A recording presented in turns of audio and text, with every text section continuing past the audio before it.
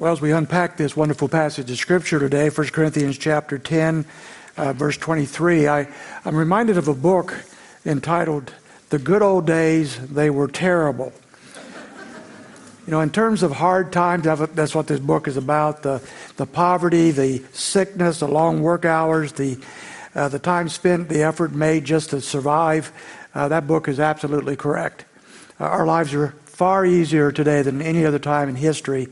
Most of us possess things that only the super rich in the past could imagine even having. Our lives have more potential, more opportunity than at any other time in history. All of our needs are met for the most part, and most of our wants, and we really don't want or need anybody else to help us. Well, that comes with some residue, however. That comes with a price, and that is the price of isolation and loneliness, more and more as we face a world that doesn't need one another, and a Christian community that thinks it can be isolated and independent.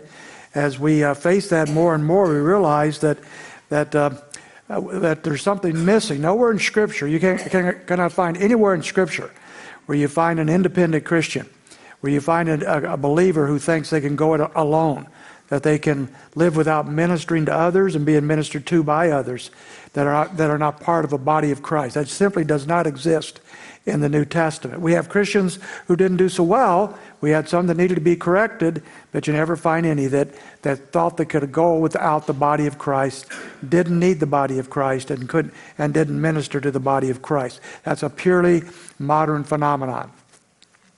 And so as we think about that today, as we look at this passage of Scripture before us, we're looking at this mentality of this church at Corinth that was not so much independent as just simply selfish.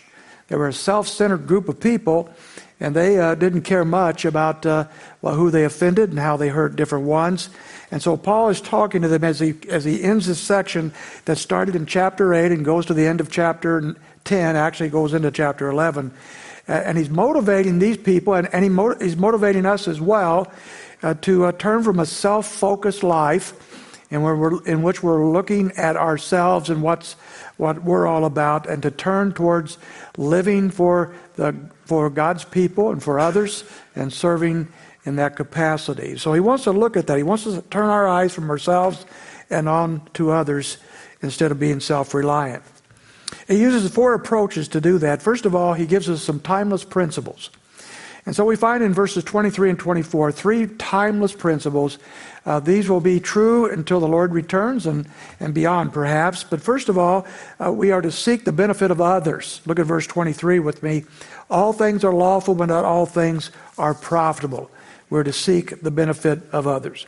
Paul's been telling his readers that go into the temple. Remember the context. They were going into the temple, and they were eating this meat sacrificed to the idols. Remember that? And then he told them in our passage last time, you cannot do that. You must not do that. And the reason why is when you go into those temples, the demons are behind those idols. And therefore you are worshiping and fellowshipping with demons. And the Christian who is connected with Jesus Christ must not be in fellowship and communion with demons. And so he absolutely forbids them to do any such things. But now he's moving on to another subject. He's moving on to private meals. He's moving on to people who eat outside of the temples. They're not going into temples, they're eating in homes and buying meat in the marketplace. So he's looking at a different context here as he moves on. And he tells us in this verse, all things are lawful, but not all things are profitable. Now, you might recall back in chapter 6, if you want to go back there for just a moment, chapter 6, verse 12, he used that exact same line. He said, all things are lawful, 6:12, all things are lawful for me, but all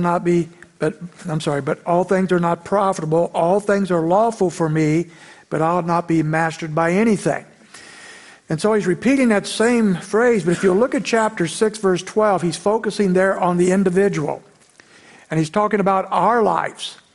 And he's saying that concerning our lives, all things are perhaps lawful. Now he's talking about things that are not forbidden by God. But those things might be lawful for us, but not all things are profitable. All things that are lawful, but will not be under the mastery or controlled by any of these things. And there he's talking about the individual. So going back to chapter 10, now he's talking not about the individual, perhaps, but about our outreach to others, our relationship to others. And so as he talks about that here, we give you kind of a crude example. There's no law that I know of against going down to a pig pen and wallowing in the mud with the pigs. I don't think there's any law against that. You can do it all day long if you want to, but it's probably not profitable, right? It's probably not something most of you would want to do. And so you're allowed to, but you wouldn't want to do that because it's not of value. It's not profitable. So he's saying in chapter 6, especially in the area of morals, he's saying there's all sorts of things here, but be very, very careful because many things will lead you into sinful things, and many things that you're involved with are not profitable. They're not helpful to you personally. Now he comes back, we're in chapter 10 again. As he does that this time, he is saying, look, there's lots of things that are lawful that you can do. There's lots of things as a Christian you can partake in. But be very careful. It is not always profitable for others. And though it might be okay for you per se, it is not necessarily okay for others, and you are taking the chance on harming others if you're not very, very careful with that. So his question then in verse 23, if we turn that around, is what we're doing profitable for other people? Are we benefiting other believers? Are we benefiting the church of Christ? Are we being of benefit even to the unbeliever? And so he turns all that around. How much will it enrich them? Then he moves on to a second timeless principle at the end of verse 23. And he says, all things are lawful, but not all things edify. So once again, there's all these things that you could do, but not everything edifies. The word edification is translated in the New International as constructive. It means to build up. If you're going to build a great building, you don't just go out and get a hammer and a bucket of cement and go out and build the building. You have blueprints. You have these plans. And you study those plans so you know how to build the building properly. And so he's talking here about that very thing. How are you going to build up others? All these things, you might be allowed to do some of these things, but are they edifying? Are they building up other people in the church and in our community as well? So as he talks about that, his question is, when you do things, who are you helping? When you're doing things, who are you strengthening? When you do things, who are you edifying or building up in the name of Christ and in their faith? Now, if we put these two passages together, we have a very helpful section here. In chapter 6, he's talking about what's profitable for us. And so we do things that are profitable for us, right? And there's nothing wrong with that. So when I read the Bible and you read the Bible and study the Bible and come to church and various things like that, these are things that build us up. And I hope and pray that when you come on a Sunday like this and you hear the singing and you participate in that, and the reading of Scriptures and the prayers and the instruction from Scripture, that you go away edified, built up, constructed personally. You can do things in a more practical basis as well. You might exercise so that your body is healthy. You might eat right, so for the same reason. You might enjoy fun as well as work, because those are part of life, and those are things for you. But now we put that together with the body of Christ, and we are now not only looking at ourselves, but others as well. So we think, here are things I do for me, but then on the other hand, what am I doing for others? And he's taking their focus off of themselves here and on to others. And quite frankly, folks, you cannot really disconnect doing that which is profitable for ourselves from that which is profitable for others if you're a Christian. Because that which you do for yourself, as you are building yourself up, in turns helps you to build up others. There's not a clear disconnect by any means. So as I'm reading the Bible and stuff, I'm growing in my own edification and growth, but I'm also having the opportunity to share that with others. As I take care of my health, I can do that so I can reach out longer and better for other people. So everything we're doing personally can be translated over to what we do for others. There's not a disconnect. Here's a third timeless principle, verse 24. Seek the good of others. He says here, let no one seek his own good, but that of his neighbor. Now, some people will probably like the King James version of this that is translated here. It says, let others seek the wealth of others. May you seek the wealth of others. Okay, some of you might like that. And I imagine some people have misused that passage on purpose to seek other people's wealth. I don't know anybody personally, but I wouldn't be a bit surprised somewhere somebody's doing exactly that. But if you look at the verse of Scripture here, verse 24, it says, let no one seek his own good. And those of you that have been around a while know that when a word is italicized, like this one, good, it's not in the Greek text. So in reality, there is no word there. And the translators have supplied various words to help us understand the context. And they're exactly on the money here. When it says here, let no one seek his own good or his own welfare, that's exactly what Paul means, but the word itself is not in the Greek text. But then he goes on to say, but that of his neighbor.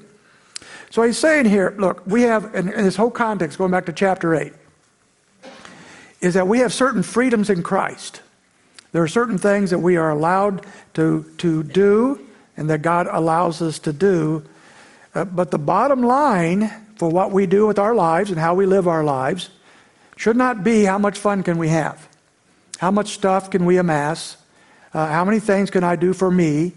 The bottom line should not be that for the believer.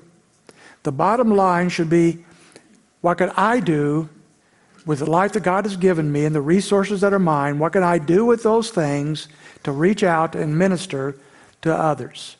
That's exactly what he's saying here. And so when he says in verse 24 that no one seek his own, but that of his neighbor, he's speaking here, don't get self-focused.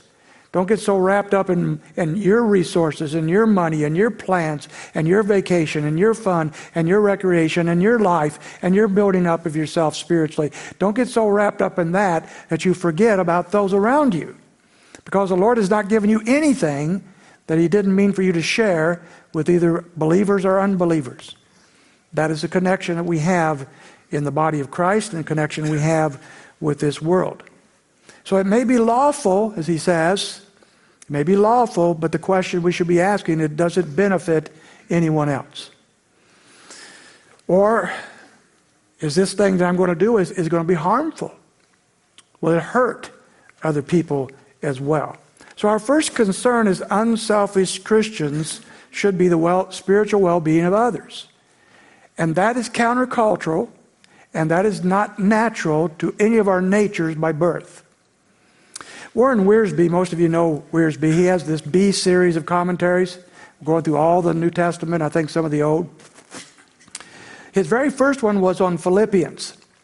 And Marsha and I had the privilege, back in our days at Moody, to hear him preach that actual series on Philippians before he ever wrote a commentary. And so we got to hear that series. It was wonderful, and I was so glad when he put it in print and has put up so many more. But he had an illustration that he used that I've never forgotten. And I find it very humorous, and I find it very true. It's a little story of a mother and her little son that got into an elevator. And as the elevator began to fill up with other people, and a very plump lady got on the elevator right in front of the son. And as the doors shut, she was crammed right up against him. About a second or two later, there was a squeal by the woman who turned around and said, "Your son just bit me." And the little boy had a retort. He said, "She sat it on my face and I bited her." Right? I don't know what the mother did with that, but that was a very interesting illustration. I fear, though, that is the world. People are coming into our space. They're pushing against us. They're not letting us do what we want to do, and we're lashing back. That's natural. That's what everybody does. That's why scriptures are replete with talking about, do not take your own revenge, beloved, but leave it to the Lord. That's why scripture is constantly calling us to love and not self-centeredness, because our natural bent is just the opposite. Our natural bent is to bite back. And so he tells us here, do not seek your own good, but seek that of others. Some authors said it this way: if you want your own way, God will let you have it. Hell is the enjoyment of one's own way forever. Well, you might consider that. Think about that. So there's the principles. Timeless principles, just as true in the first century as they are today.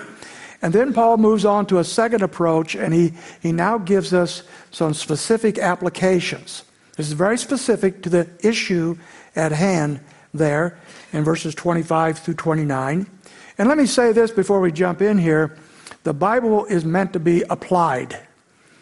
Studying the Bible, reading the Bible, getting information about the Bible and Scripture and so forth that is not applied is deadly.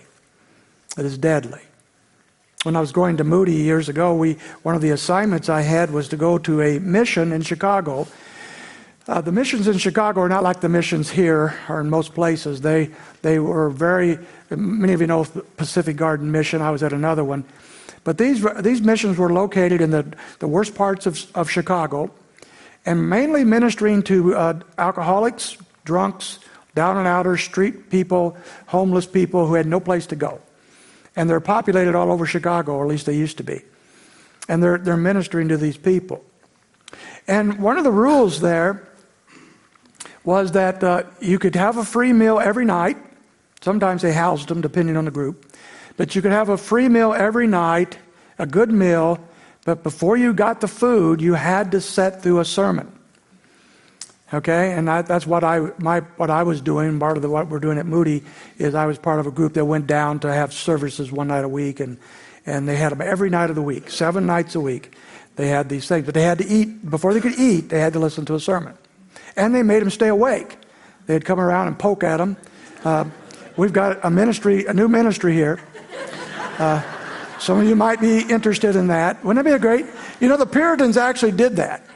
The Puritans had people walking up and down and hitting people with sticks to wake them up. But then again, the Puritans preached for 2 hours. So, you know, maybe a little, we don't have that ministry yet.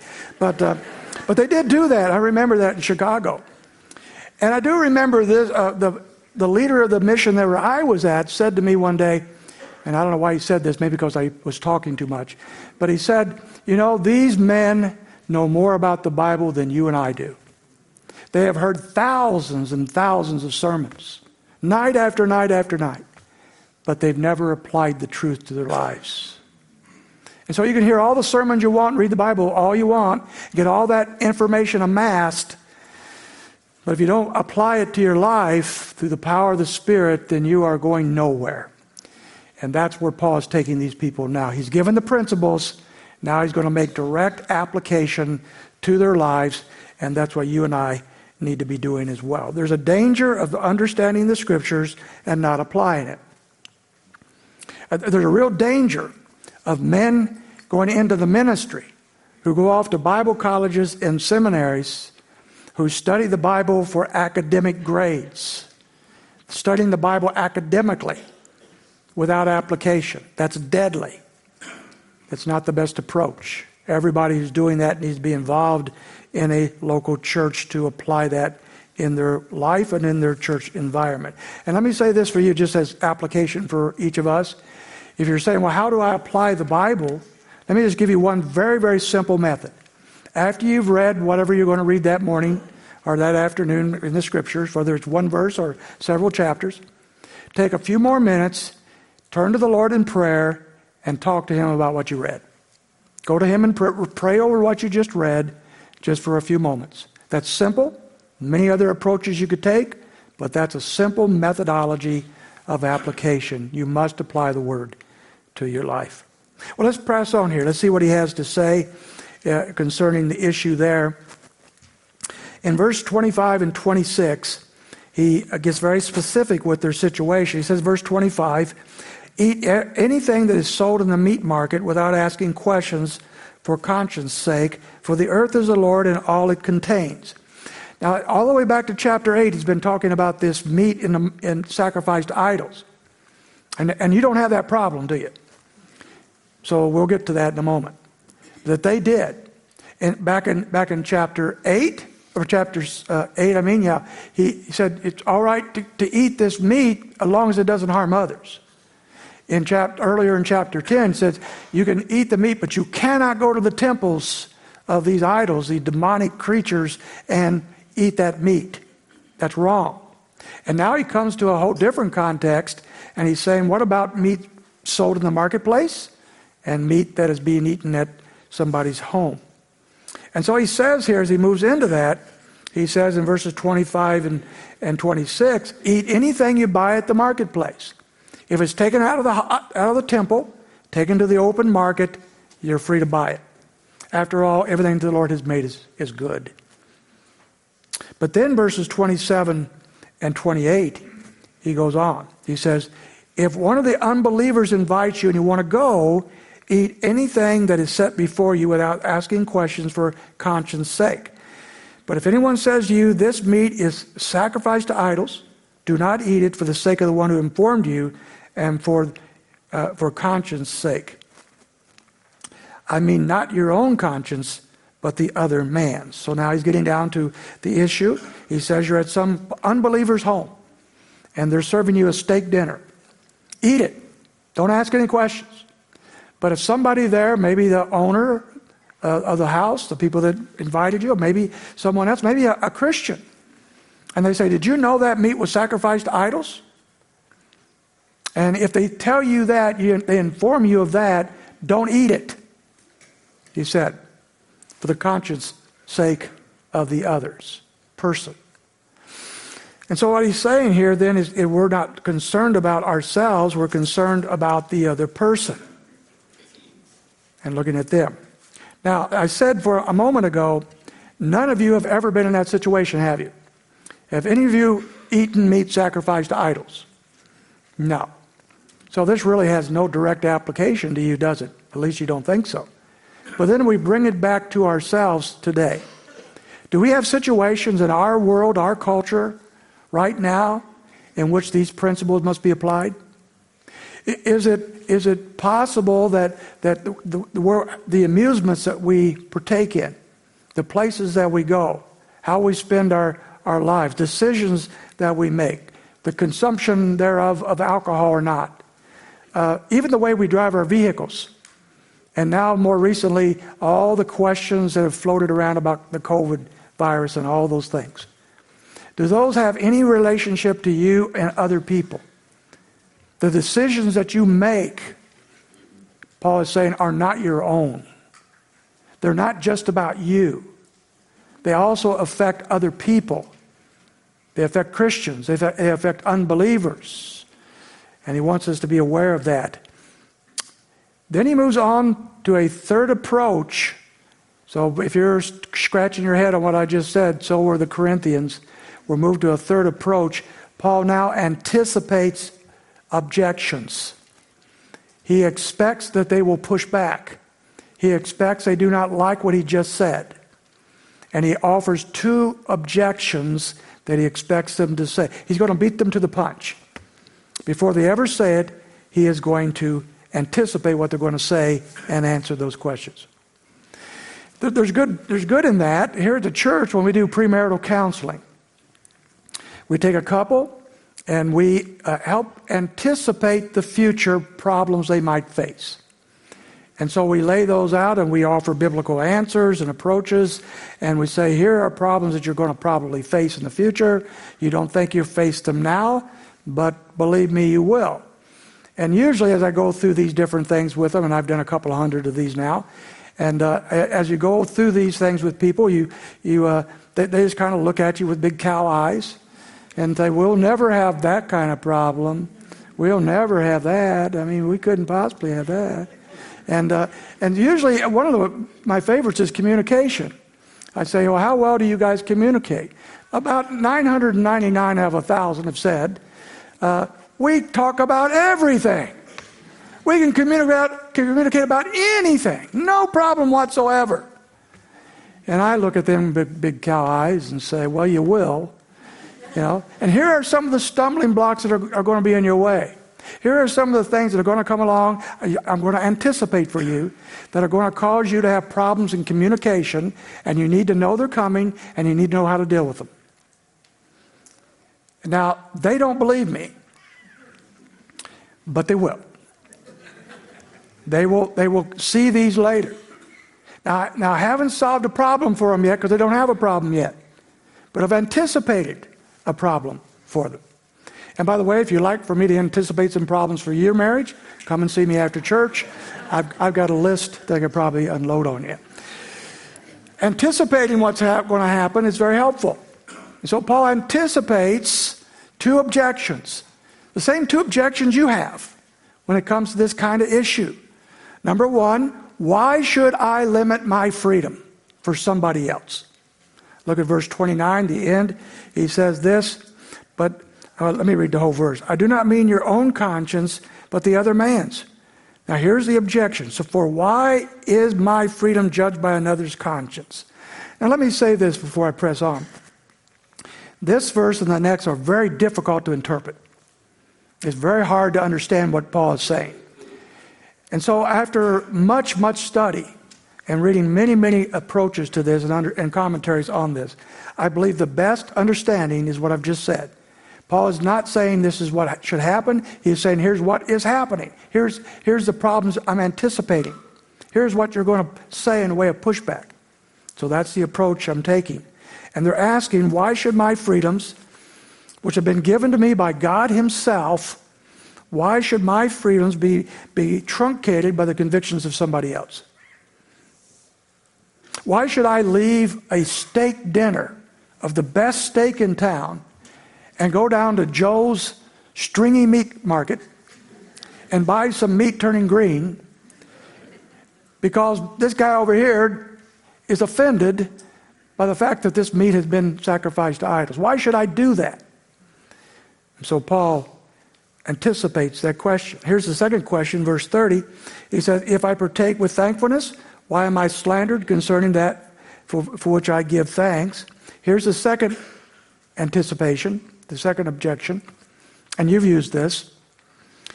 What I do is nobody's business but mine and God's. Who are you to judge me? Have you heard that lately? Like every other day? Who are you to judge me? I can do whatever I want to do. Don't you tell me what to do. That's between me and God. So I don't want your convictions and your phobias and your concerns to get in the way of me. And that's very American, but it's not very biblical. So in response to these two objections, who are you to limit my freedoms? And who are you to question what me and God want to do? Here is his answers. And that begins his fourth approach as he answers those objections, starting with verse 31. And as we get to these now, this is the very heart of his message. These are some of the most wonderful, most powerful, most life-changing verses in the Scriptures. These verses alone will radically change who you and I are if they were understood and applied to our lives. He says, here's what I want you to do. Now that you're pushing back, now that you don't want to do this, now that you don't want somebody else to tell you what to do and limit your freedoms, as you think about that, I want you to get your eyes off yourself for just a moment, and I want you to get focused on three other things. Now here they are, folks. These are life-changing, and I'm not exaggerating. Number one, live for the glory of God. Verse 31, whether then you eat or drink or whatever you do all for the glory of God. That simple little verse, tucked away in this big argument about eating meat to idols and that's been sacrificed to idols and all that kind of stuff, becomes the central understanding of the Christian life. Many of you probably know that when the Puritan, they called them divines at the time, I don't know how divine they were, but Puritan pastors and theologians got together in the 1600s to write a confession of faith, which now is known as the Westminster Confession. And it's a good confession for the most part. They have the opening words of the shorter catechism that goes with the confession are famous. And they go like this. The question is, what is man's chief end? The answer is man's chief end is to glorify God and enjoy Him forever. They distilled the whole Bible, 66 books, thousands of words. They distilled all the message of the Bible concerning the chief end of humanity, the chief end of you and I, to that simple statement, which I think captures the teaching of Scripture very well. The chief end of you and I is to glorify God. And then they added so beautifully, and enjoy Him forever. If we are glorifying God, we'll have no problem enjoying Him. And to enjoy Him forever is a marvelous thought. And so we have here to glorify Him. How do you do that? That rolls off the tongue very well, doesn't it? But how do you go about glorifying God? You glorify God, folks, when some aspect of your words, your life, your attitude reflects the beauty and the character of God Himself. That's what it means to glorify God. When you're demonstrating your life His love, His justice, His fairness, His goodness, His wisdom, and so forth, all these different attributes. When you do that, then you're glorifying God. Our lives then, the chief end of our lives is to reveal and magnify the splendor of Jesus Christ. That's our chief end. That's our purpose in life. That's what God has called us to. And our lives then, not just our words, not just what we say, not just our doctrinal statements, but our lives should reflect that splendor of Christ. It should reveal who we are. 2 Englishmen were on a train in England, and as they were sitting there, they saw across the way a very dignified, well-dressed man. And they began to talk, and one of them said, "I think that's the Archbishop of Canterbury, the head of the Church of England." The other guy said, "No way." He said, "I bet you it is." "How much you bet?" £5. All right? Okay, so the guy who thought he was the Archbishop went over and said to the man, "Are you the Archbishop of Canterbury?" He looked up at him, got a scowl on his face, and began to cuss the man out. And after being cussed out, the man went back to his friend and said, "The bet's off, we can't tell." He wouldn't say. Right? Well, I think we know. If you were put on trial, someone has said for being a Christian, is there enough evidence to prove it? Is your life, and do you live your life? And we all have to ask that question. We all have to reflect on that. Is it lived for the glory of God? And do we reflect that glory for the lives of others? We should be living to magnify the perfections of God. That's the chief end of us. Here's the second thing we need to have our eyes focused on, and that's the good of others. That's what he's been talking about, right? We've got the glory of God, but now what about others? Verse 32, "Give no offense either to Jews or to the Greeks or the church of God, just as I also please all men in all things, not seeking my own profit, but the profit of the many, so that they may be saved." Once again, Paul's going back to his theme. The practical way of glorifying God is to live for the benefit of other people. Some people seem to have the idea they can glorify God but ignore people. They can live to the glory of God but have nothing to do with people. I actually know a man who has been very involved in Christian ministry for a long time who said, "I don't like people." Well, that's a problem, right?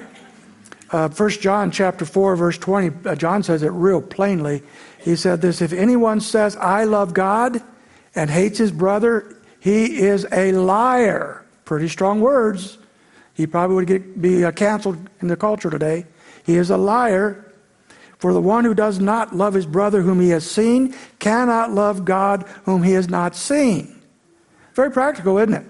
Don't you claim to love God, but you don't love Christians. And you don't love Christians if you're not involved in their lives. Don't sit at home and say, "Yeah, I really love those people. I don't know them. I don't know their names hardly. I don't know anything about their lives, but I really love them." That's nonsense. And John calls their bluff on that as well as Paul. Paul mentions two aspects of focusing on the benefit of others. Verse 32 is the negative. Don't offend others, he says. Give no offense either to Jews or Greeks or the church of God. He's going back again to chapter 8. Don't be a stumbling block. Don't have other people stumble over you. Everybody's gotten up at the middle of the night when it's dark out and stepped on something in the floor that you didn't know was there, right? Kid left a toy there. You left your shoes out, something, and you stumbled. Now, there's nothing wrong with the toy. There's nothing wrong with your shoes. They're just in the wrong place at the wrong time. And you stumbled over something that may even be good at the right time, but you stumbled nevertheless. Maybe got hurt. And he's saying here, look, don't be an offense. Maybe you think you can do this or that, but are you being offensive? Are you being a stumbling block to somebody else? Get your focus off yourself and onto others. And then on the positive side, verse 33, it says, just as I also please all men in all things, not seeking my own profit, but the profit of the many, so that they might be saved. Paul has been talking about this since chapter 9, what he's willing to do to bring people to Christ. And he's willing to do whatever it takes within the boundaries of the Scriptures to do that. And so as he thinks about this, often we have people say to us, and you've said it, I've said it, we say to somebody, especially who's going through a hard time, you say, if there's anything I can do for you, let me know. And most of the time they never let you know, right? I was at a place one time where I was going to minister, and the people that were there came to me with a different question. Here was their question, consistently. He said, what can I do for you? And then they stayed there until I answered. They really wanted to know what they could do for me. They weren't just putting it out there hypothetically. What can I do for you? And that's exactly the direction Paul is taking this church and is taking us as well.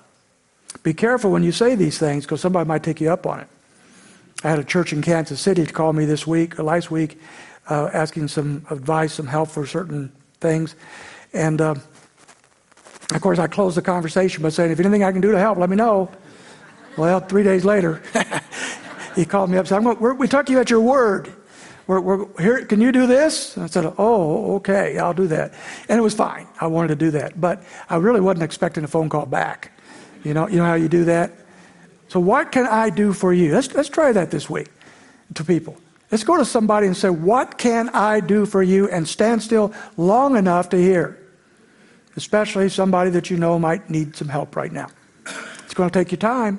It's going to take your energy. But you'll do what Christ is calling you to do. There's one more thing he wants us to focus on, though. That's verse 1 of chapter 11.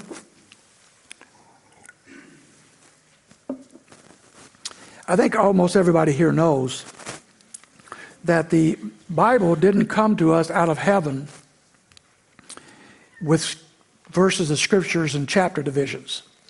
All right? Verses and chapters. Didn't come bound in a nice leather book. It came in manuscripts and various kinds that were written down. Later on, people added verses and chapters, and we're so glad they did, aren't we? Very, very helpful. Most of the time, those are very helpful. This is one of the most unhelpful divisions in Scripture. Chapter 11, verse 1 has nothing to do with chapter 11 per se. It's a capstone of chapters 8, 9, and 10. It's the final finale of 3 chapters. It belongs in chapter 10. And so read it with chapter 10, and that's what we'll do right now. Here's the third thing he wants us to focus on. Be imitators of me, just as I also am of Christ. His third thing he wants us to focus on is the example of Jesus Christ. So he's pointing them back to 2 things here. He said, first of all, imitate me, but only as I imitate Christ. As we think of imitating Christ, we'll start with the incarnation. Do you want to know what Christ is like? The Lord has given us 4 Gospels to tell us what Jesus Christ is like. Do you want to imitate Christ? Then you have to know what Christ is like. And we have that information primarily in the 4 Gospels that the Lord has given us. So don't ask the question, what would Jesus do? That was the motto of the social gospel in the 1800s. And it became a proverb out of the book In His Steps, which is a social gospel book. Don't ask that question, because now you have your imagination. What would Jesus do? I don't know what Jesus would do, but I do know what Jesus did. It's a much better question. Go back to the Gospels. What did Jesus actually do? And then we begin to understand Christ. Christ is the perfect model of humanity. He is the perfect man, because he is also the God-man. So we have the incarnation. Secondly, though, we have, what is he doing now? When we think about it, and we could spend a long time looking at the ministries that Christ has right now for us, setting an example of him ministering for us. Think of that. The Lord of the universe serves us, ministers to us. What an example to imitate. Think about it for a second. The Lord is the head of the church. Why would he want to be the head of us? Bunch of squirmy little people running around all over the place. Why would he want to mess with us? He's the God of the universe. John 15:5 says he's the vine and we are the branches. We draw our life totally from him. We have no life except for him. Why would he bother? He is the shepherd and we are his sheep, according to John 10:11. Sheep are notoriously getting into trouble. They're high maintenance. And yet the Lord says, I am their shepherd. And he's our high priest, according to Hebrews, which means he intercedes for us in Hebrews chapter 7. And if he did not intercede for us constantly, we would be hopelessly forever lost. And Christ does that for us. And we could go on for a long, long time. As we imitate Christ, what did he do? He didn't come to serve himself. He said, I've come to serve others. What an example he has given us. Everybody who's raised children know that when the kids are little, they want to imitate mom and dad, don't they? Somewhere along the line, they always put on mom and dad's shoes and walk around the house. We hear them playing and we hear them repeating our lines, what we say. And eventually they pick up our attitudes and our values. And if those are good, that's great. If they're not so good, not so great. And somewhere in life, often those little kids that want to be exactly like mom and dad decide they don't want to be like mom and dad. And there's rebellion. That's kind of what he's saying to these Corinthians. You know, you're to be imitators of Christ. But now you want to go your own way. You don't want to follow Christ. You don't want to put on his shoes. You want to do your own thing. And he's saying that is wrong. We're to focus on who Christ is and what Christ has done and to be like him. And so he's answering these objections. So let me just quickly review them. How should we live? What should be the focus of our life, folks? Study, memorize, and think through these 3 verses, these 3 or 4 verses. Glorify God with your life. Seek to benefit others and follow the example of Jesus Christ. You're not going to go very far wrong if you live that way. Lord, we thank you for your word. The privilege of looking at not exactly an easy passage that draws us clearly to the direction you want us to go in life. Thank you, Lord, for yourself. Thank you for your Son. Thank you for all that you have done for us and are doing for us. And Lord, we just give you praise today as we've already done throughout the morning. And we pray, Lord, for those that do not yet know you as Savior, may you, Lord, draw them to yourself even this morning. In Jesus' name we pray. Amen.